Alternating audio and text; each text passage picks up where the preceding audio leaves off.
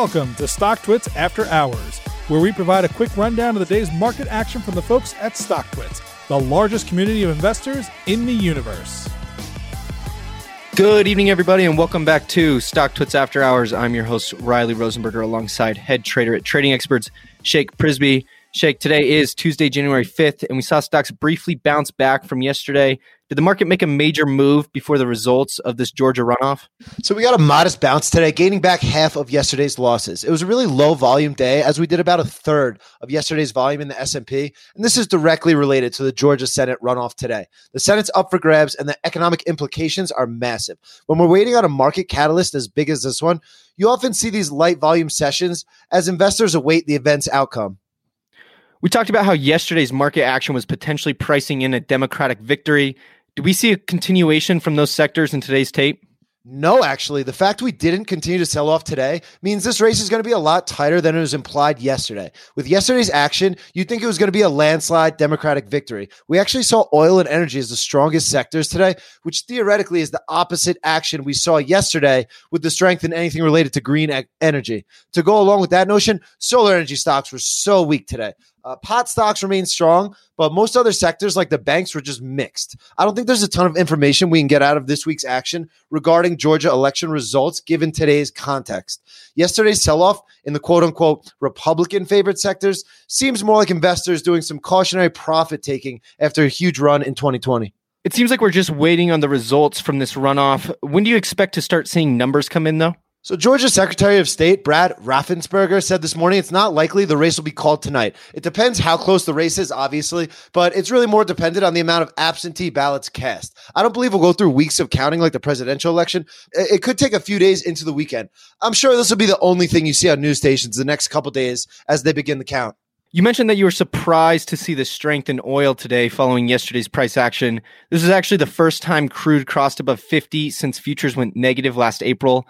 What's the latest with this recent oil surge? So it appears that the Saudis came through with a little New Year's gift to the oil industry as they announced a surprise output cut at the OPEC meeting today. Simple economics here. Demand increases when supply is cut, and Saudi Arabia shocked the world today with a voluntary 1 million barrel per day output cut. When oil went negative in April, there were two main reasons. The first was COVID lockdowns causing travel to come to a halt. The second was the Saudis posturing and refusing to cut their output, leaving the supply oversaturated, causing prices to plummet to unseen levels. So the Saudis doing this voluntarily on their own is the biggest surprise of the day here, as that's been the main issue within the OPEC conflicts. This should be a big boost for oil and gas stocks over the next few months, as their next meeting is not until March 4th.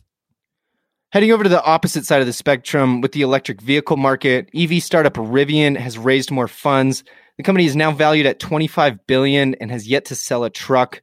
Is Rivian the real deal, or is it just another company that's trying to cash out on this recent EV craze? As much as I want to call out this company for never selling a vehicle and taking on a greater valuation than Delta Airlines, this company seems like it's the real deal. They raised $2.5 billion last summer, with heavyweights such as George Soros, Amazon, Fidelity, and BlackRock all getting in the mix. That's really all the due diligence I need to hear. Nah, I'm kidding. But they have 3,000 employees across 3 production facilities in California, Michigan, and Illinois. They're going to be the first electric pickup truck on the market, and this is no Nikola's situation. These trucks are proven beasts. Their first truck, the R1T, will be able to tow up to 11,000 pounds, and the top-of-the-line models will be able to hit 60 miles per hour in 3.0 seconds. For comparison, a Porsche 911 Turbo goes 0 to 60 in 3.2 seconds. So these things can move like sports cars and tow like an F-150. This is set to be the Tesla Cybertruck's biggest competition, and it's slated to begin shipments June 2021. So the EV market continues to dominate the headlines and could get even hotter if the Dems sweep the runoff tonight. Shake, that's a wrap for today. We'll keep a close eye on the markets when we do get those numbers from the Georgia runoff. We'll talk to you again tomorrow after hours. Sounds good. You've been listening to StockTwits After Hours. To learn more and subscribe today, visit StockTwits.com. All opinions expressed by the host and podcast guests are solely their own opinions and do not reflect the opinions of StockTwits or their affiliates. This podcast is for informational purposes only and is not intended as a recommendation to buy or sell any security. The podcast is also not a research report and is not intended for the basis of any investment decision. Guests may maintain positions in securities discussed in this podcast.